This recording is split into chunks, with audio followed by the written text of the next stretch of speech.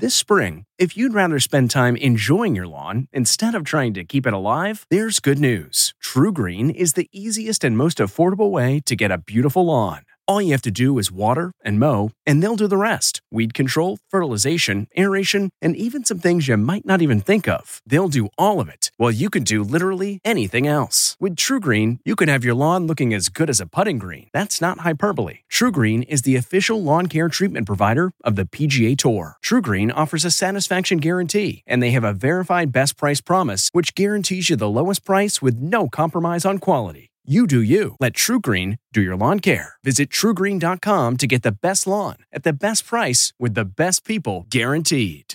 This podcast is supported by FedEx. FedEx offers fast delivery, more visibility, simple returns, and weekend home delivery to 98% of the U.S. population on Saturday and 50% on Sunday. With FedEx, you get picture proof of delivery, ensuring you always know where your package is. Returns are simple with packageless and paperless returns. Plus, FedEx Ground is also faster to more locations than UPS Ground. See the FedEx service guide for delivery information. So, what are you waiting for? See what FedEx can do for your business. Absolutely, positively FedEx. We really need new phones. T-Mobile will cover the cost of 4 amazing new iPhone 15s, and each line is only $25 a month. New iPhone 15s? It's better over here. Only at T-Mobile, get 4 iPhone 15s on us and 4 lines for $25 per line per month with eligible trade-in when you switch. Minimum of 4 lines for $25 per line per month with autopay discount using debit or bank account. $5 more per line without autopay, plus taxes and fees. Phone fee at 24 monthly bill credits for well-qualified customers. Contact us before canceling account to continue bill credits or credit stop and balance on required finance agreement due. $35 per line connection charge applies. See T-Mobile.com. This is the Ion Travel Podcast with CBS News travel editor Peter Greenberg, presented by Clear. Enroll today at clearme.com/Ion Travel and try Clear at the busiest airports nationwide. It's time for Peter Greenberg Worldwide with America's #1 travel news journalist. Around the world, the trip begins with care. And now, the man who travels over 400,000 miles each year, your travel detective, Peter Greenberg. Hi, everybody. Peter Greenberg here, and welcome to the podcast that's done from a different location around the world every single week. One day Canada, the next day Thailand, then New York, London. You just never know. This week we come to you from Punta Cana in the Dominican Republic at the Punta Cana Resort and Club. You may know, because the United States State Department issued travel advisories about it, when they had about 9 unexplained deaths in 2018-19, and people were worried about their personal safety, people dying at all-inclusive resorts. Well, it's time to put some of that in perspective. And I've been coming to the Dominican Republic for more than 35 years. I have never felt unsafe. I've never felt in any danger. But you do have to address these 9 unexplained deaths that happen in different all-inclusive resorts, and mostly Americans, a couple of foreigners as well. The more I started to look into the story, the more I had more questions about it that didn't make any sense about any kind of a pattern that would scare me. So let's talk about this. What happens at all-inclusive resorts on the very first day of people's travel? Well, they drink like fish. And then, you know what happens on the second day? They don't remember the second day. Then what happens on the third day? They wake up and go, what did I do? And then they drink more responsibly and have a great vacation. I'm not saying that happens to everybody, but there is a pattern of behavior when it comes to alcohol consumption at all-inclusive resorts. Okay, put that thought on hold. Let's move on. In trying to investigate this story, you have to ask yourself the question of what did all these resorts have in common that could have led to these unexplained deaths? Was the alcohol tainted? Well, it turns out they get the alcohol from different people. The odds of that being tainted are a little bit remote. Possible, but not really. What did the autopsies show that were done by the coroner in the Dominican Republic? Well, in many of those cases, and by the way, this is over a wide range of different people with different medical histories, different ages, they are all reported, or almost all reported, as having heart attacks. So that raised my eyebrows because I couldn't understand how that would have all happened to everybody. So I started to look for more opportunities to connect the dots as to what did these resorts have in common. And the only answer I could come up with is who distributes things to these resorts? Towels, silverware, insecticides, cleaning solvents, etc. And it turns out that when it comes to cleaning solvents and insecticides, it's basically coming from one company. Now, this happens in every hotel. Anywhere you want to be, from Boston to Bangladesh, it doesn't matter. Hotels get insecticides, especially resorts, or cleaning supplies or cleaning solvents in concentrated form. Concentrated form with strict instructions that you cannot use it unless the solution is properly diluted. Let's assume that they all got the same insecticide, which they did. They all got the same cleaning solvents for the carpets, which they did. And I'm sure they used them. How did they use them? Were those solutions properly diluted? Now let's cut back to alcohol. So you have a couple coming back from an evening out or a day at the beach where they're dehydrated. They've been drinking nothing but alcohol. They're a little bit smashed. Hey, they're on vacation. They come back into their room, or even on the way back to the room, they may have come in contact with the grounds around the room if it was a first-story room where the insecticide had been sprayed. They ingest some of that highly concentrated liquid with those chemicals, or they come into the room and the fibers of that carpet basically retained the undiluted strength of that toxic cleaning supply. And guess what? That could have easily triggered acute respiratory failure, which, by the way, is often misdiagnosed in many locations around the world as a heart attack. Are you getting my drift? Now, let's say I'm totally wrong. Let's say everything I just said had no impact whatsoever, there was no connectivity, and we still don't have an explanation for the deaths. All right, then let's run the numbers. Millions of people visit the Dominican Republic every year. We're talking about a total of 9 deaths. There are probably 9 unexplained deaths in Indianapolis right now, and it doesn't stop me from going to that city, and it doesn't stop me from being here. So I guess I'm proof of the pudding that you can come here and have a great time. And guess what? Those numbers are coming back, and people are doing just that. For their part, the Dominicans have established a much more rigorous security protocol, a much more rigorous vetting protocol for the deliveries to the hotels, ranging from insecticides and cleaning solvents to the alcohol itself, and nothing's been reported since. So I'm going to say I'm rolling the dice and telling you I'm not worried. And I don't think you should be too. Now, you do have to practice some common sense. Nobody says to drink like a fish is a good idea. Nobody says to act irresponsibly is a good idea. Come down, have a great time. And if you're like me and you're going to stay at an all-inclusive resort, that doesn't mean you can't leave the resort. You should. Get out there and immerse yourself in the culture, hang out with the people, see exactly the food that goes beyond just resort food. You'll be pleasantly surprised. Joining me now, somebody who knows a lot about it because he is the vice president of Grupo Punta Cana's corporate environmental programs, and somebody, I spent some time with him earlier today, who really is doing some innovative work on the reefs and with the coral. Jay Keel, how are you, sir? Hi, how are you? I'm good. I mean, I go to so many resort destinations where everybody's talking about climate change or sustainability. It's probably one of the most overused words, sustainability, I've ever heard. It goes back to the days of the original ecotourism. Sure. And nobody really defines it, so people think they're doing good just by talking about it. You guys are doing something quite innovative when it comes to the coral reef here, because if you take a look, and you and I talked about this off camera or offline, when you take a look at the cycle of nature, and here we are with coral reefs that surround the Dominican Republic. If you don't have parrotfish, you don't have coral reefs. If you don't have coral reefs, you don't have tourism. And you don't have a natural protecting barrier from storms. I mean, it's all linked together.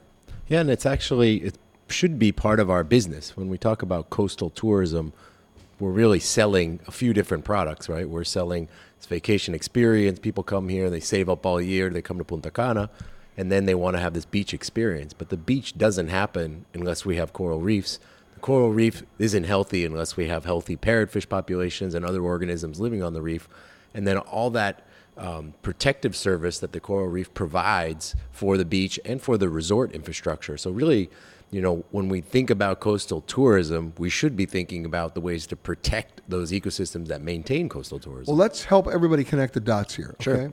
Sure. We mentioned parrotfish. Sure. What does a parrotfish have to do with a coral reef? So when you come on vacation, you go snorkeling, you see these beautiful, colorful fish. Some of them have sort of a big parrot-like looking mouth. Those are parrotfish, and they play a critical function on the coral reef ecosystem. What they do is they graze on the coral reef, and they eat algae. And so algae in check is not necessarily a bad thing for a coral reef. You have some algae there, it's okay. What the parrotfish does is it maintains that algae cover to a manageable state. When you remove parrotfish, then the algae begins to overgrow the coral. And so that's a critical problem. So what scientists have found, and there's been considerable research on this, is that all of the reefs around the Caribbean that are in the best shape have one thing in common. And they a lot of parrotfish. They have a lot of healthy parrotfish populations. And what do the parrotfish actually do to make this happen? So they chew on the reef, they eat algae on the reef, and when they do that, they pull up small pieces of coral. And when they chew the coral with these sort of teeth that they have with their mouth. They got big teeth. Yeah, that's why they call them parrotfish, and they chomp away. And then their excrement is actually the white sand that is on the beach in the Caribbean. And so the parrotfish is not only maintaining the coral reef healthy, it's pooping out sand. So we have the parrotfish poop to thank for white sandy beaches. Right. All of these hotels in Punta Cana should have the parrotfish as their mascot. It should be the most important species. We don't have elephants here. We don't have rhinos. We don't have these charismatic things you see in Africa, but we do have parrotfish. All right. So if I fed a parrotfish a prune, would we have purple sandy beaches? It's possible. It's possible. I had to go there. But in all seriousness, you have to, first of all, protect the parrotfish or you can't protect the reef. That's right. And so what we've been doing here in our foundation is we've really been working closely with local fishermen, because local fishermen in general... They need to be educated that they have to find another source of income, otherwise they'll overfish. That's right. And so what's happened over time is as fishermen have gone after the commercially viable species, the snapper and the grouper and other things, and beginning to diminish those populations, then they've moved down the food web, and they call it fishing down the web. And essentially, when they fish down the web, they end up at parrotfish. So those are high ecological value, but relatively low economic value in terms of what they sell for on the market as a food fish. But it's still, because the parrotfish, generally speaking, they sleep at night, they're very easy to capture. And so the fishermen can haul in huge quantities of parrotfish. Okay, can I ask a really stupid question? Yeah. Let's go beyond food and talk about people who have aquariums. Yeah. Right?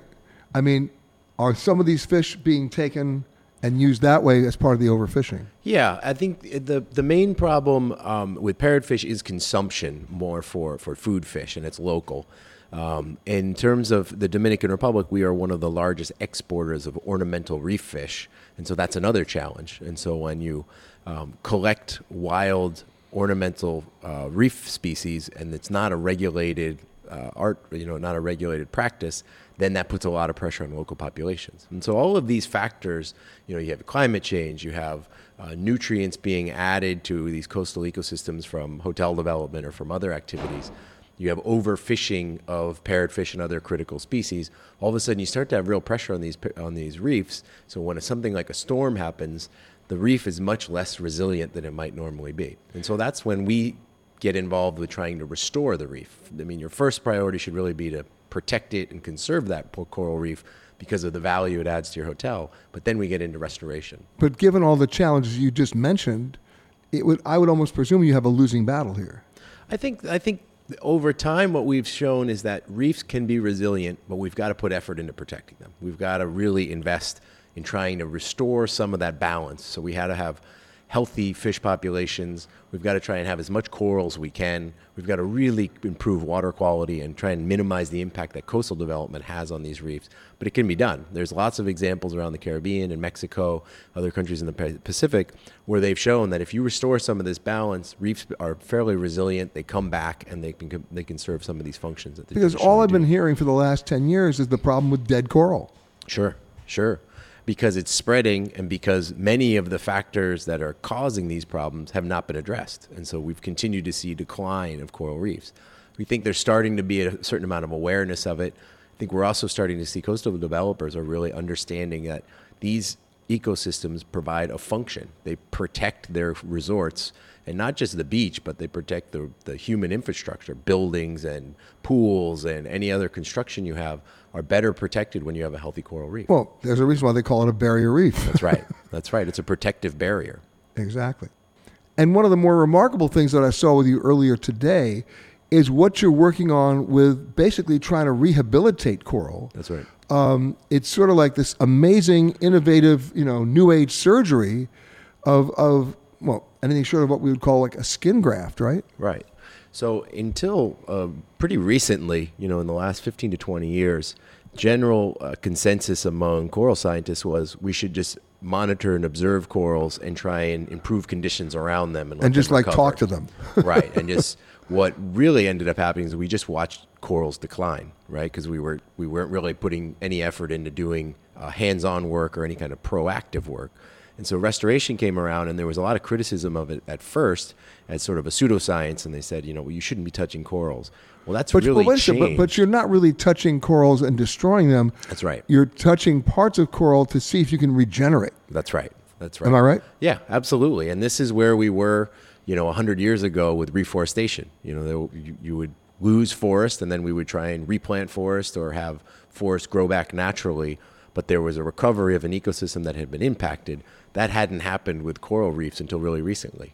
And so when we got involved in coral restoration, there was really only one technique that we knew about, which was growing them in in-water nurseries. So they were underwater nurseries with frames that were anchored to the sand, and we would grow corals on those frames. In that environment. And so that's a great technique, but it has limitations. Not only that, a storm comes up when they're not fully formed and you lose them. Right. You can lose them in storms. You can have somebody throw an anchor on them. It's hard to monitor these things. You have to be in the water all the time with scuba gear to take care of them, maintain them, and do all the work of restoring. We've been speaking with Jake Keel, the vice president of Grupo Punta Cana's entire sustainability program.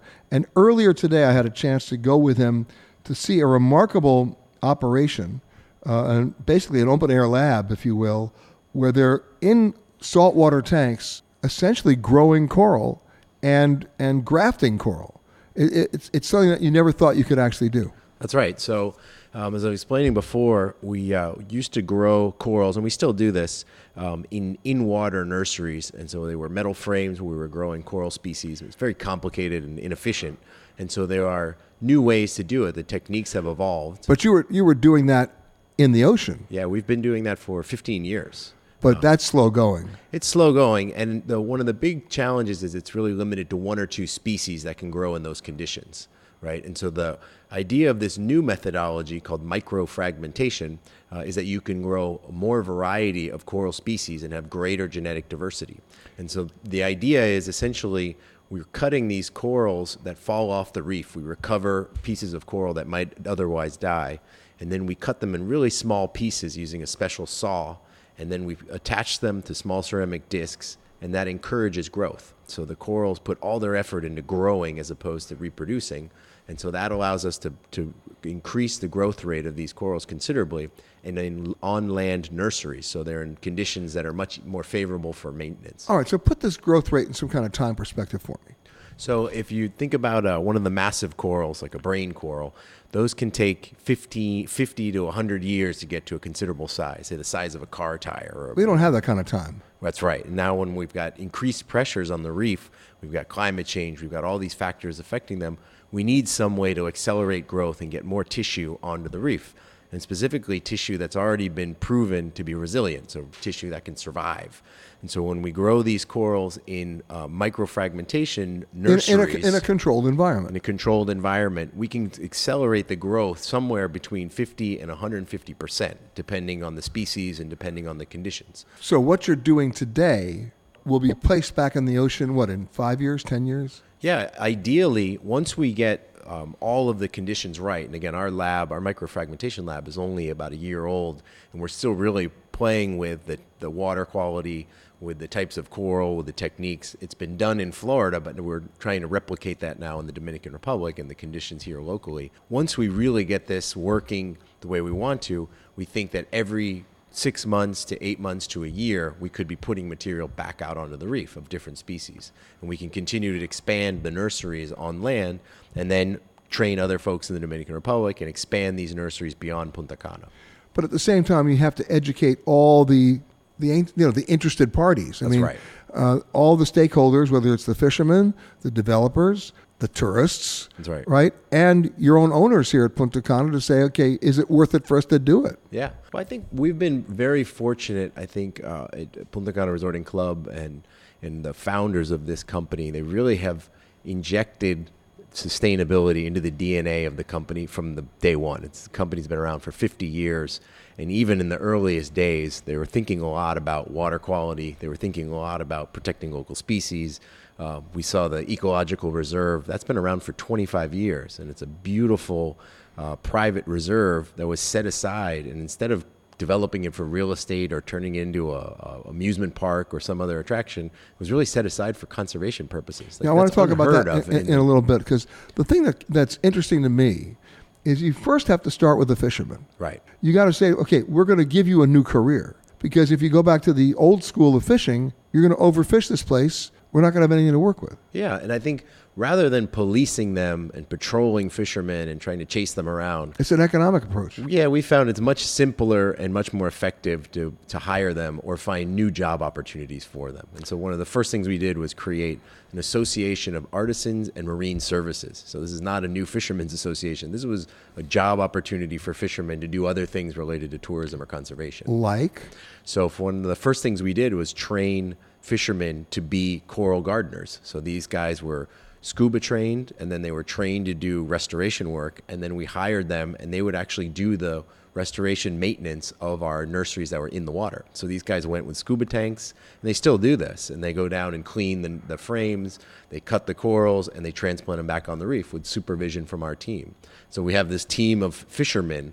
And this really, the most important piece of that was gaining the confidence of the fishermen. You know, it wasn't just some gringo promising him the sky. Because this is a fisherman who's been a fisherman like his father before him and his father before him. That's right. And there was some guys were younger, some guys were older, but you know, they really hadn't been offered other opportunities. These were guys that were fishing because you can make a pretty good living at it.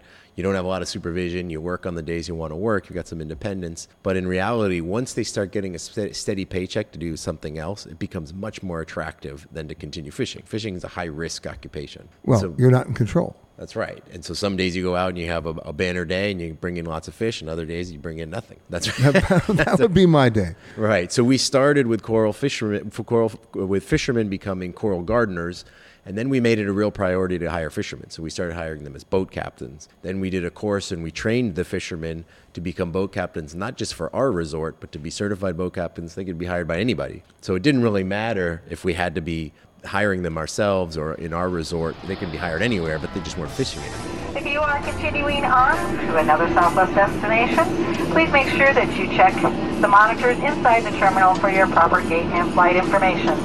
If you are continuing on with another airline, we really don't care. I am the passenger.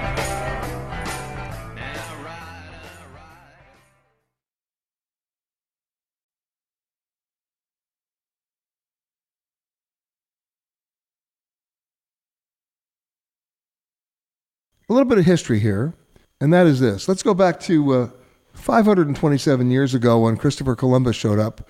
That's when he came face to face with Dominican food, when you think about it. And somebody who knows a little bit about that and the entire evolution of Dominican gastronomy, you will, is Luis Ross, who, by the way, happens to be the president of the Dominican Academy of Gastronomy. Luis, welcome to the show. Thank you, Peter. It's a pleasure. So I'm going to tell you about my ignorant approach to Dominican food. Ready? Here it comes. Rice and beans. Yes. You're laughing at me. Well, because this is what we eat every day. Right. We have a platter that we call bandera dominicana. It's a Dominican flag, which is composed of rice and beans as some type of meat prepared in a similar to a stew. A salad, green salad with lettuce, tomato, avocado, and some plantains, fried or ripe, done in different ways. But when the Spaniards arrived in 1492, nothing of that existed in the island. They brought it later on. At that time, the Indians, the Taino Indians, had other types of diet based mostly on root vegetables, rodents, reptiles, fish, crustaceans. They also liked very much the sea cow or the manatee. They also had a type of dog that it was a mute dog that is extinct already. That they raised as pets, but they also ate. Not a good idea. No. No. But the bottom line is, then the Spanish came back and really brought their cuisine with them. They brought everything. We didn't have rice. We didn't have plantains here. We didn't have onions. We didn't have garlic. We didn't have meat of cow, pork, goats. Nothing of that. And that was all imported at that was point. all imported. Wow. And then it evolved from there. It evolved from there. So is there such a thing today as classic Dominican cuisine? Classic, of course, is the Creole cuisine, which is a mixture of the Spanish techniques and ingredients with Taino, also Taino ingredients and techniques, and African, from the African slaves, with other influences that later on came, like the Lebanese, like the Chinese, like the U.S. Slaves that would escape and come and settle here. Also from the islands, the black slaves that came from the islands. Also related to the sugar production that came to help in the sugar production. All that brought new forms of mixing ingredients and bring about what we have today. Well, lots of questions are coming out of that. So number one, you mentioned the Chinese. Is there a great Chinese restaurant in the Dominican Republic? Well, okay, you've answered the question. Okay. There used to be. Yeah. There used to be the one that I like very much. As a matter of fact, in the 1950s, there was an excellent Chinese restaurant that lasted perhaps until early 70s, perhaps. It was in the colonial section, close to the colonial section of Santo Domingo. Of course. And then in the 80s, in the 90s, the owner of an important hotel in Santo Domingo was Chinese, and he brought an extraordinary Chinese restaurant but then he sold eventually and left. That was that. But it was fabulous. They would serve, for example, the Peking duck with white gloves. It was something out of the world. You need to bring that back. No, we have very good restaurants, even though not Chinese per se. But we do have Chinese restaurants. I know. There's influence. But you mentioned Chinese, that's why I had to ask the question. But today, as you begin to evolve into classic Dominican cuisine today, or New Age Dominican cuisine, let's talk about that. I mean, does everything have to be fried? No, of course not. Frying is African influence in our cuisine, but everything doesn't have to be fried. I mean, like you say, the nouvelle cuisine. Well, the typical Dominican cuisine is based on. There's a lot of sofrito. There's a lot of mixing the pre-cooking the garlic with the onions and the oregano and the tomato sauce, and to make that type of food that we call guisado. It's like a stew.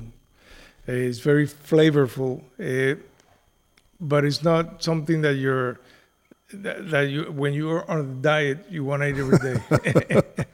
But you're always challenged in any destination to maintain the heritage of the cuisine when you have so many other influences coming in, or people whose idea of vacation is to come out and have a McDonald's in Santo Domingo as opposed to traditional, Dominican food. Of course.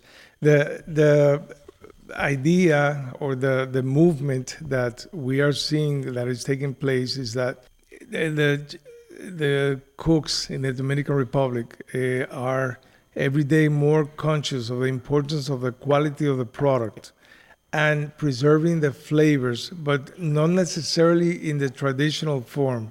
You can take a classic plate from the Dominican Creole cuisine and transform it into something heavenly.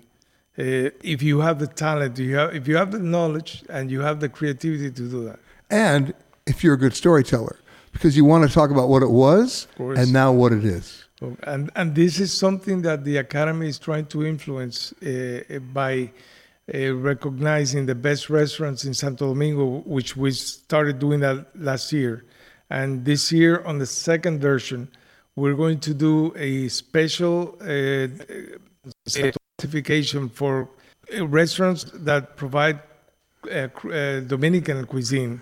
As well as the history. As well as the history. Luis Ross, the president of the Dominican Academy of Gastronomy, going way beyond just rice and beans.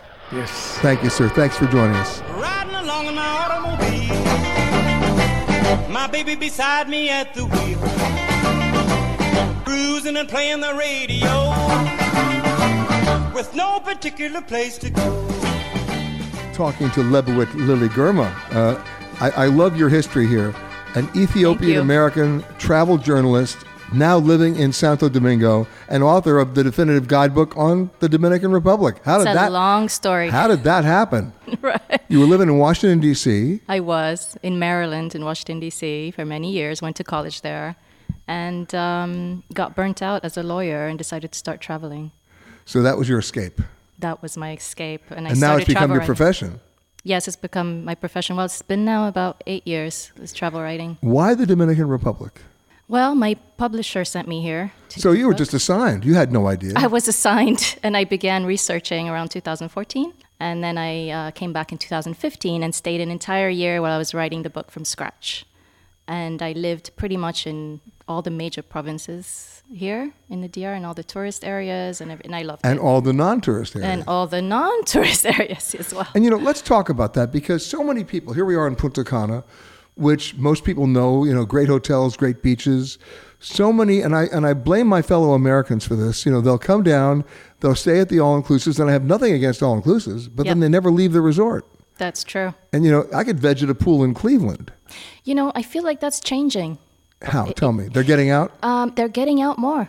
Yeah, people are more curious to know the culture and even just to have outdoor adventures. So. And yet the worst four-letter word that starts with F is fear. And, you know, how many people said to me when I was coming down here, ooh, be careful, watch out, be careful. I've been coming down for 30 years. I've never felt unsafe. I got to tell you, it's really ironic. I mean, especially Punta Cana, I would say it's the safest part of the country is Punta Cana because tourism is so huge here. And most people who live here and work here understand the importance of it. So there's absolutely no way anybody... Well, it's a huge job provider. It's a huge job provider, absolutely. It's an economic engine. Yes, and they got hit hard this year. So, you know, I would say it's almost absurd to me that it would be scary to come here. But as an American... Yes. And as a woman of color, you don't feel unsafe here. I traveled solo, Peter, like for the whole year, literally. And many of that was on public transportation as well as private cars. And you haven't lived you've driven in a Dominican bus. No. Seriously, you meet everybody. You meet everybody. It is so fun. I mean, okay, I don't do it so much anymore, but it is fun because you meet Dominicans are very chatty. That's what you meet chatty. Everybody whether you want to or not. Yes, you hear all their life stories. but you know, so much of travel is storytelling. That's really what it is. True. What was the biggest surprise to you when you first came down here? Biggest surprise? There were many, you know. The cuisine is one. I think it's very little known. It's very varied beyond rice and beans. That surprised me. I mean, well, rice and beans is I the used staple. to walk into a restaurant and when I was new, first of all, to order in Spanish, you know, it's a whole thing. And then the different dishes. I had no idea. There was so many different dishes here. The other surprise was the variety in landscape. I think a lot of people have no idea that we have these, 10,000 feet mountains. They just think freezing beach. up there. They just think it's beaches. Yeah, and it's cold. It's seriously cold. There's chimneys and, lodges with chimneys. And I had a blast one time. I went to an eco lodge in Valle Nuevo National Park. Explain where that is. That is in Constanza. It's about 2 hours north of Santo Domingo. And it is one of the highest elevated towns in the Caribbean, actually. And it's really beautiful. Lots of pine trees. lots of hiking, mountain biking, and agriculture. It's the heart of agriculture in the DR. And then? So I went up to this cabin, and they put my chimney on, and I was sitting by the fire thinking, I'm in the Caribbean, this is ridiculous. But wait a minute, was it cozy and fun? It was lovely, yes. The only thing missing was a ski lodge. Yeah. I don't ski. By the way, I don't ski either. I drive a mean lift. Okay. That's it. I'll sit in the chair. I'll make believe. All right. And now that you're down here for 5 years now, your friends come to visit? My friends do come to visit, yeah. And what's it's interesting. Yeah, exactly. What's the biggest surprise for them? Because they're probably being told the same thing I was being told. Oh, be careful, be safe. They're not so concerned about that, and I think they're pretty well traveled. And so, but what's the biggest? They're well traveled enough that they realize that sometimes the media goes over the top. And what's the biggest surprise for them? How friendly Dominicans are, and how very welcoming and warm they are. So let's recap. You were sent down here on an assignment, not knowing anything about this place. You immersed yourself for a year, writing the book. Yes. And you had so much fun doing it, you said, you know what, I'd be stupid to leave, I'm staying. By the way, she's the author of the Dominican Republic Guidebook published by Moon. And her name again is Lily Girma. Girma. I can't get it right. That's all right. I can't get it right. That's pretty good. Should there be a rapid change in cabin pressure, oxygen masks will automatically drop from the compartment above your seat, free of charge. And to start the flow of oxygen, pay your flight attendant $75.63. My mother, God rest her soul. I just wanna fly like a bird in the sky up so high. Arms around me, baby. Put your arms around My next guest, he's a Chicago guy. Somehow found himself down here. He's been down here for over 13 years as the Vice President of Hospitality for the Punta Cana Resort and Club. Alberto Abreu, how are you, sir? Very nice to meet you, and thank you very much for the opportunity. Yeah, so I've been trying to give a sense of history of this entire region. It's a very young destination. It is. I mean, 50 years maybe, right? Correct. But a lot has been done in 50 years. A lot has been done in 50 years. I mean, imagine 50 years ago, there was literally nothing here. There was absolutely nothing here 50 years ago. It's truly an amazing story. As you know, we're celebrating our 50-year anniversary this year. And when you go back in history and see what's happened here, it's got to be one of the most truly amazing stories in tourism in the world. And the story that I've heard is that when the developers first came here, they had no idea what they wanted to do. They had no idea what they were going to do. Right? And somebody said, you're making a mistake, it's tourism. Mr. Ranieri was actually the person who thought about tourism first. They started doing some different kinds of businesses, and finally he was the one person at 24 years old who said, I think that we can do some tourism, start a tourism incentive here. And there was no airport here. There was no airport. There was a little small strip there to land small planes. And he came up with the idea of selling this idea to New York businessmen from very serious businesses, and he was 24 years old. He convinced them that, let's try this, and the rest is history, as they say. It's been an amazing story. It's great to be a part of it. And in the evolution of all this, I mean, what did you guys know about tourism and hotel development? Nothing.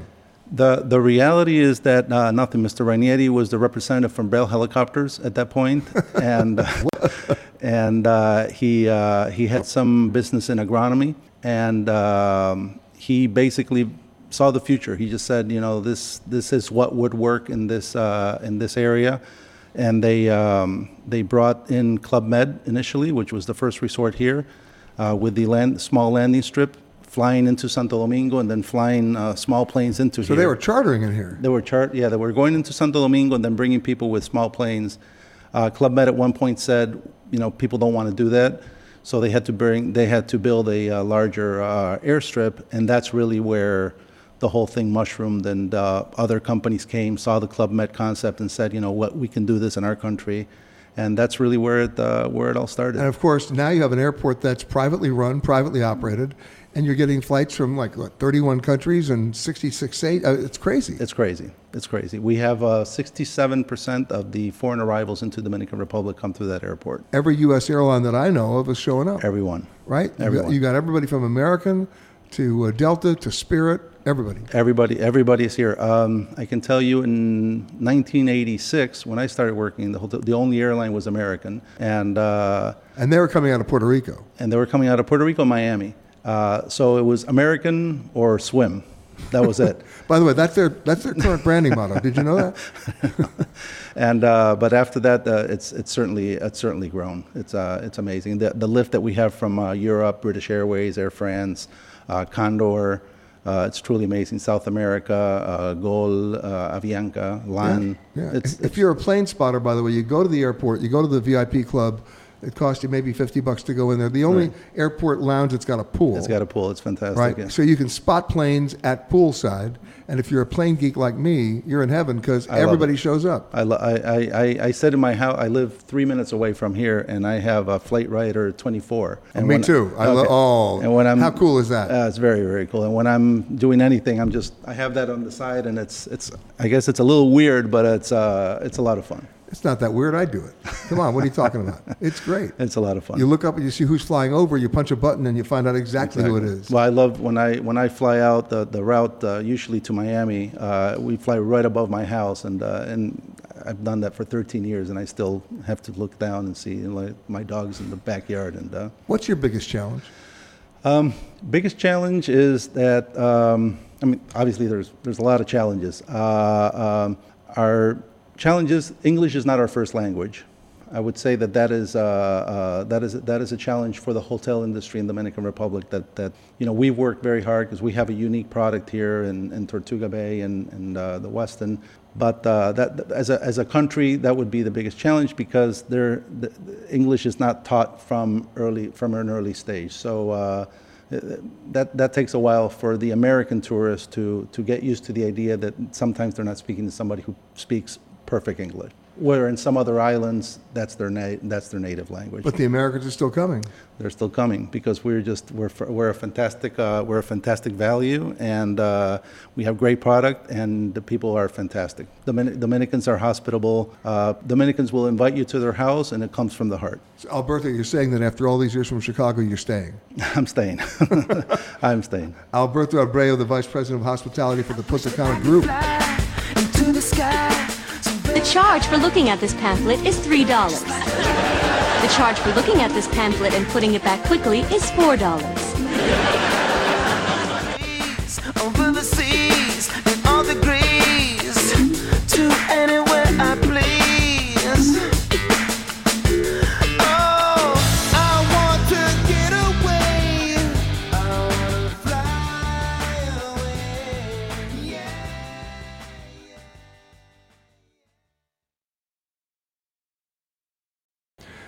You know, I'm a big fan of history, especially as I get older. I learn that everything I learned in school was wrong.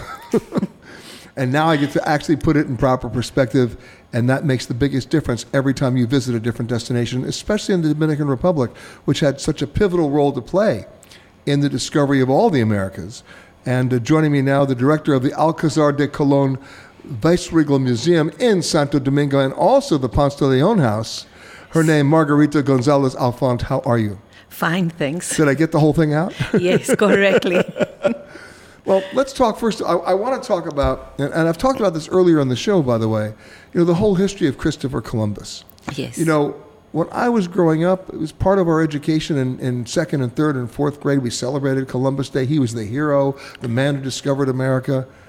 In the last couple of years, I've been reading some serious biographies of this guy. Not such a nice guy. I mean, this is a man who may have discovered America, but before he was discovering America, he was around here. I mean, he spent a lot of time in this region. But the point is, whether it's the Columbus Lighthouse in Santo Domingo or anywhere else, you see his name just about everywhere. Yes, it just everywhere and just everywhere around the world. In the Chinese high school, they have to study Christopher Columbus. And the question is, what are they telling them? They're telling the truth. Well, you said that you have to change your ideas and your knowledge through your life. The real thing is that history is a science. And we study all the time. I'm a historian. And there's not a different story. And when you were growing up, what did you study about him?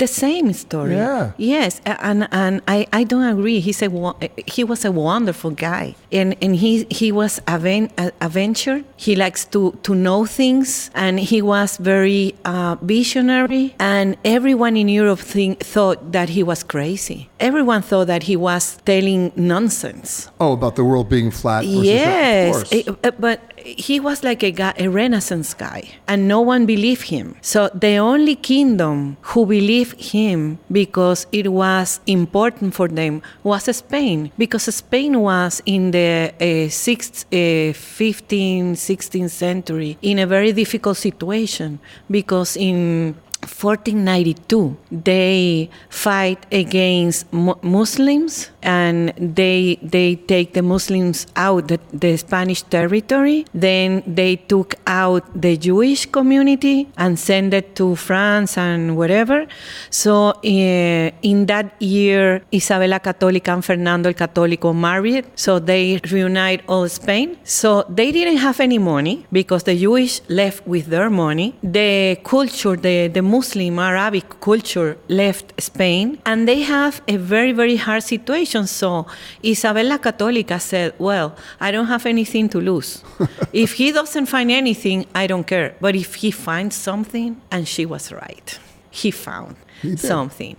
And what I was really talking about was his methodology, but that's okay. Well, I wouldn't like the historians of the future to study my methodology. You're warning us now? Yeah, because you are the product of your times. I agree on that. Yeah. See, and he believed that something nice could happen. He really had that dream, and he was very adventurous because. To have 3 nows and cross the world is easy to say. Yes. But I don't take any of them, really. But he knew that he arrived somewhere. He didn't know where, but he knows that he arrived to a new land. That's wrong in history, that he didn't know where he arrived. No, he knew. He knew that it was in India, but he didn't know what was. You know what was amazing to me? What was amazing to me not was that he came and discovered it. What was amazing to me was that he went back. Sure, because it was like heroic. Yeah. I always said that why no one had filmed that history, because you go back with animals, with plants, with products, and with naked Indians to Spain. That was a court with all clothes and very traditional and very Catholic. So I really want to imagine how was these Indians walking in this court. It could be amazing. It was amazing. When Isabela Católica saw that he came with all the products and animals and plants and everything, then he got the recognition and got the money because they believe him. So he had to go back, but in a big way. Sure. So that's what he did. And that's what you're seeing here now in the Dominican Republic and in other parts of the world that he stayed, people now going back and learning about that. Sure, certainly. And the most interesting thing is that he left his son, Diego, in the court of Fernando e Isabel when he came to America. And Diego was named vice king by Fernando e Isabel and established the first court in America, the first European court. in America was found in Santo Domingo. That's why we have so precious and beautiful colonial city, because we were the first. Oh, the Spanish influence here is obviously huge. Well, imagine. Everyone has to ask permission to go to Mexico, to go to Peru, or to go to wherever, to Diego Colón. Diego Colón was the most high representative of the court, the European Spanish court in America. Exactly. And he came and established this court in Alcázar de Colón, and he came with one of the most amazing women of that time, that is María de Toledo. María de Toledo was a very important family, very, very high standards. And she came married with Diego Colón with 30 ladies. Ladies in waiting. Yeah, to establish in Santo Domingo.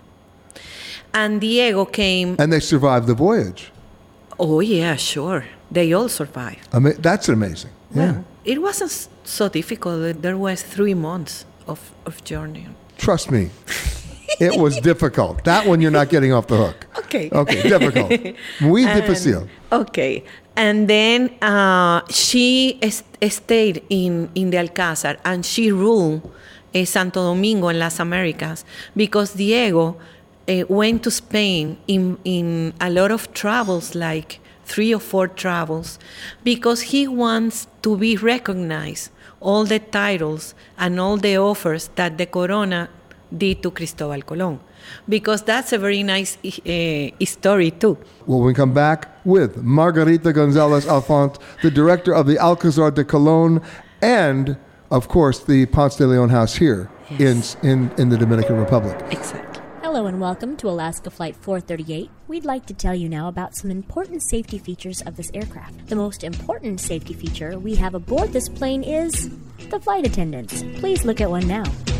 But I would walk 500 miles and I would walk 500 more. It's the deed of man who walks 1,000 miles to follow that you do.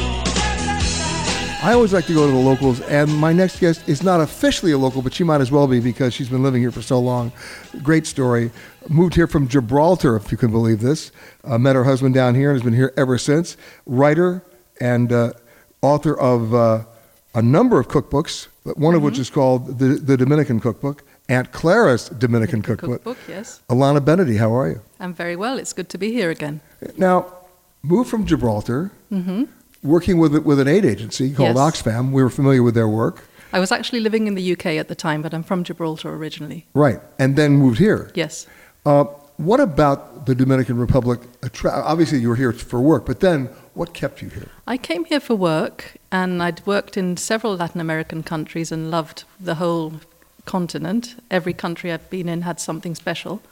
But the Dominican Republic had something extra, and it helped that I met my husband and decided to move here.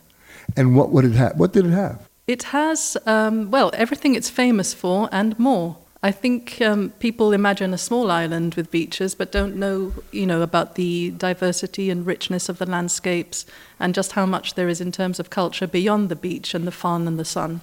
Not to mention the cooking and the food. Well, the cooking was a particular interest of mine. The Dominican Cooking Project started in 2001. But when you first came here, it must have been a brave new world, the Dominican cooking for you.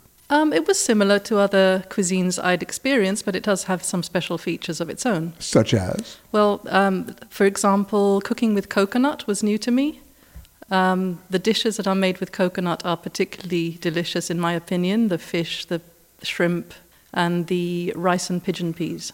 The fish, too. Yes. We went out the other day to Boca de Yuma, and I went out fishing with the guys. That's a great experience. Yes, I was going to recommend Boca de Yuma as one of the top outings to do from Punta Cana. The mouth of the Yuma River. The Yuma River. It takes you off the tourist trail in a way. It shows you it's a typical Dominican town, a fishing village, and you can choose from quite high quality cuisine in one of the restaurants in particular to eating in fishermen's shacks. You can visit the caves with the Taino carvings, and there's little trips up the river that you can do with the local fishermen. So it's a wonderful experience, the perfect day trip, in my opinion. I couldn't agree with you more. I mean, given the choice of a completely organized charter fishing trip or going out on a small boat with a 15 horsepower Yamaha, Absolutely. I picked the 15 horsepower Yamaha, and not just the engine, but the guy who's driving it. Must have been quite an experience. It was fun, and the fish won. That's good to hear. When you think about the Dominican cuisine, what's your favorite dish, and how complicated is it to cook? It's not difficult to cook. My favorite dish is actually a snack. It's the yuca fritters, cassava fritters. You grate the yuca, the cassava in English, and you mix it with a bit of sugar, aniseed, an egg. I think that's about it. And then you just pour it into hot oil, and you get these delicious, sweet, tangy, sweet and sour fritters. Now, a lot of the cuisine that I've experienced here, hot oil plays a part. Hot oil plays a part because fried food is very common. Very like the plantains, the tostones, are fried in oil, obviously. Exactly. And is there a dish you have great difficulty making? The rice, which is the basic, is something that I think Dominicans can only master. I don't know any foreigners who manage to do it the way Dominicans do, with the crusty, toasty bottom of the rice that everybody fights for during the meal. So basically, Ilana's admitting to kind of a mushy rice. Yes, my rice comes out mushy, I admit it. And when your friends come to visit, because once you move to a place like this, you have a lot of visitors. Yes, we get lots of visitors. What's the biggest thing that surprises them? Well, they expect it to be just hotels and beaches. They don't realize there's actually a thriving community here in its own right. And that surprised me as well when I first came here. I really thought Punta Cana Bávaro was just a row of hotels along the coast with nothing else to offer but the hotels and the beaches. But I found, Punta Cana village, where I live, by the airport, is a little community in its own right. It's got a school, it's got a shopping center, and even a low-key cultural life, and a good social life. Not bad. Yes, and we're near the beach. And of course, the elephant in the room, safety and crime. Safety and crime, well, it's not an issue where we live. And that's part of the reason we moved here. So, no issue at all? Not at all. I mean, things happen like they do everywhere, but on the whole, it's safer than other parts of the country. So you're staying? I'm staying for the time being. Until you learn how to make rice. Yes, that's a challenge I'll have to rise to soon. Ilana Benedy, the author of Aunt Clara's Dominican Cookbook, and probably officially now a Dominican native. I'd have to call you that. Adopted. Adopted native. Okay. Thanks very much. We much appreciate it.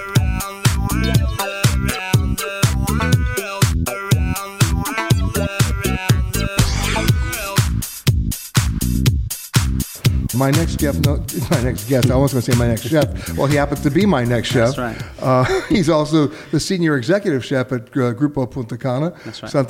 Santiago Salamanca. Thanks for coming. Thank you very much, Peter. You're not just in charge of the food here at Tortuga Bay. You are in charge of food for all these resorts. That's right. How many are we talking about? We're talking about within the resort of the Punta Cana group. There are various outlets and different kinds of outlets within the outlets. Now that you've given me a general answer with no particular information, let's try again. How many different restaurants and kitchens are you? We have 8 different kitchens. Now we're talking. That's right. And that means servicing not just private homes, but the guests and all the different restaurants. That's correct. That's correct. So sourcing food, I remember when I first came to the Dominican Republic 30 years ago, sourcing food was not easy. Not at all. You couldn't get anything. No, it was very difficult. I came here for the first time in 2003. And when I arrived, I thought, where have I arrived to? And that's changed tremendously since I came back the second time around. Okay, when you first came in, what was on the menu that you went, really? It was a bit of the same old. Let me guess, mahi-mahi. Yes, exactly. Followed by crusted mahi-mahi. Exactly. Followed by mahi-mahi in secret sauce. It was basically that. It was the same of all the same things that you could find everywhere. Always. So your challenge was how to make it different, but first you had to find it. Yes, we had to first find it, as you said, make sure that the source that came from was a trustworthy source, which that's what the company has been doing for the last years. Finding people that are serious. Local? Yes, definitely. So what are you getting locally? Well, we get lobster locally, we get camarones locally, we get mahi-mahi locally, we get red snapper, pez loro. We get many things that are local, octopus as well. Yeah. And then, of course, I'm going to throw one out there, goat. Yes, most definitely. Not Most lamb. definitely. No, goat. Goat. Goat is it's I would say the quintessential dish here in the Dominican Republic. Cooked how? Normally, it's cooked as a stew. Because you got to really cook it slow and low. That's right. That's right. But nowadays we got vacuum packers. We've got sous vide. We can cook things in a different way. Although, can I just say something? Yeah. This is the one item that you cannot say tastes just like chicken. No, definitely not. Most definitely not. No, it doesn't. Though we do have some techniques to make it taste better than that strong, flavoursome taste that it has. Is it on the menu? All the restaurants have goat on the menu. All of them. Goat with secret sauce. Most definitely. Normally it's stewed, sometimes on the bone. The majority of times nowadays off the bone. Well, since you've gotten here since 2003, so we're talking 17 years later, just about. Yes, well, I came and then I left, and then Then the goats called you back. Yes, definitely. Okay. I couldn't. So since you first got here, what's the one item you would put on your menu that you think, wow, everybody's going to love this, and it totally tanked? And then what's the one item you said, do I really have to put this on the menu, and everybody can't get enough of it, they love it? Well, sometimes due to the clients that we have, sometimes you'd say, "Oh, I'm going to put a good goose liver that doesn't belong to the country," and then all of a sudden the guest will say, "Well, we're not looking for this. We're looking for something totally authentic." So you scrap that out, and then you go and say, Go get the goat. Go and get the goat. Go and get anything that is particular to the island, and things that you might not even think about, like squash, for instance, or cassava, for instance. All right, now here's my biggest pet peeve, and I have no kids, okay? Okay. But sometimes I act like a kid. I That's hate not bad. kids' menus because the same things are always on the kids' menu, the chicken fingers and the grilled cheese sandwich. But is there anything you have on that kids' menu that's truly innovative? I would say that we're looking more towards healthy products nowadays. A lot of the parents that come over, they're not just looking for the fried food, though we do have them because a lot of our American guests are looking for that. But we do use products that belong to the country. And we do use a lot of healthy products. We use a lot of vegetables nowadays. Which you're also sourcing from locals. I source locally, most definitely. Yeah. It's very important for the productivity of where we are. It's very important indeed. We use a lot of our products from the Punta Cana Foundation. Is there one signature dish that you have on the menu? I would say one of the signature dishes on the menu are the tuna cubes marinated in teriyaki sauce.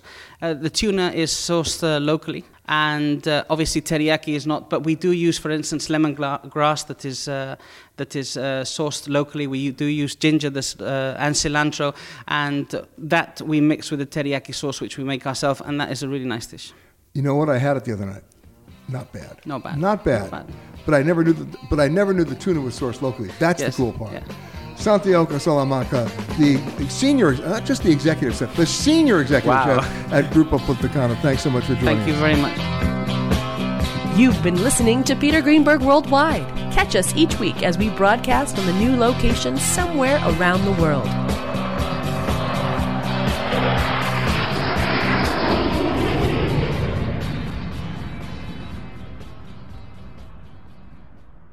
Special thanks to our sponsors at Clear.